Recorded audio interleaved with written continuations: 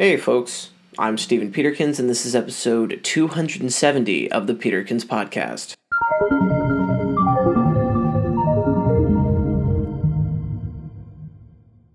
Today is part 4 of my discussion of T.S Eliot's The Wasteland. This section is the shortest of the entire poem. It's so short, in fact, that I'm going to save myself the trouble of trying to summarize it and just read it out loud for you guys. Phlebas the Phoenician, a fortnight dead, forgot the cry of gulls and the deep sea swell and the profit and loss.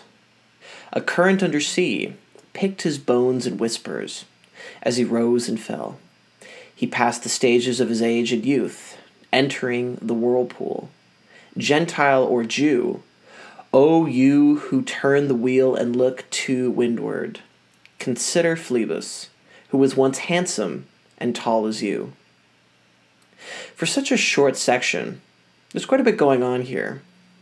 From a literary point of view, we have a callback to the second section with the fortune teller.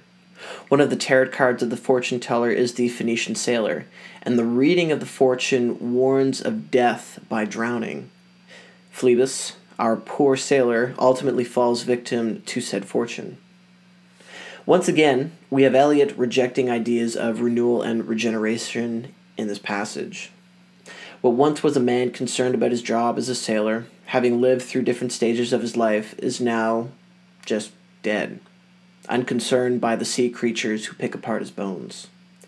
He offers nothing to us. A similar callback to another ghoulish figure, Stetson, in the first section of the poem, who also couldn't provide the living with any solace or answers to life's cruel questions. I find it interesting how he dies by water. Water has been used as an image of life throughout the poem, from the lack of water in the desert depicted in the Wasteland to the pollution of a river that was once flowing and wonderful. Eliot has also used water as a symbol for empty promises, reflecting on how the heart of the woman in the first section was, quote, as desolate and empty as the sea.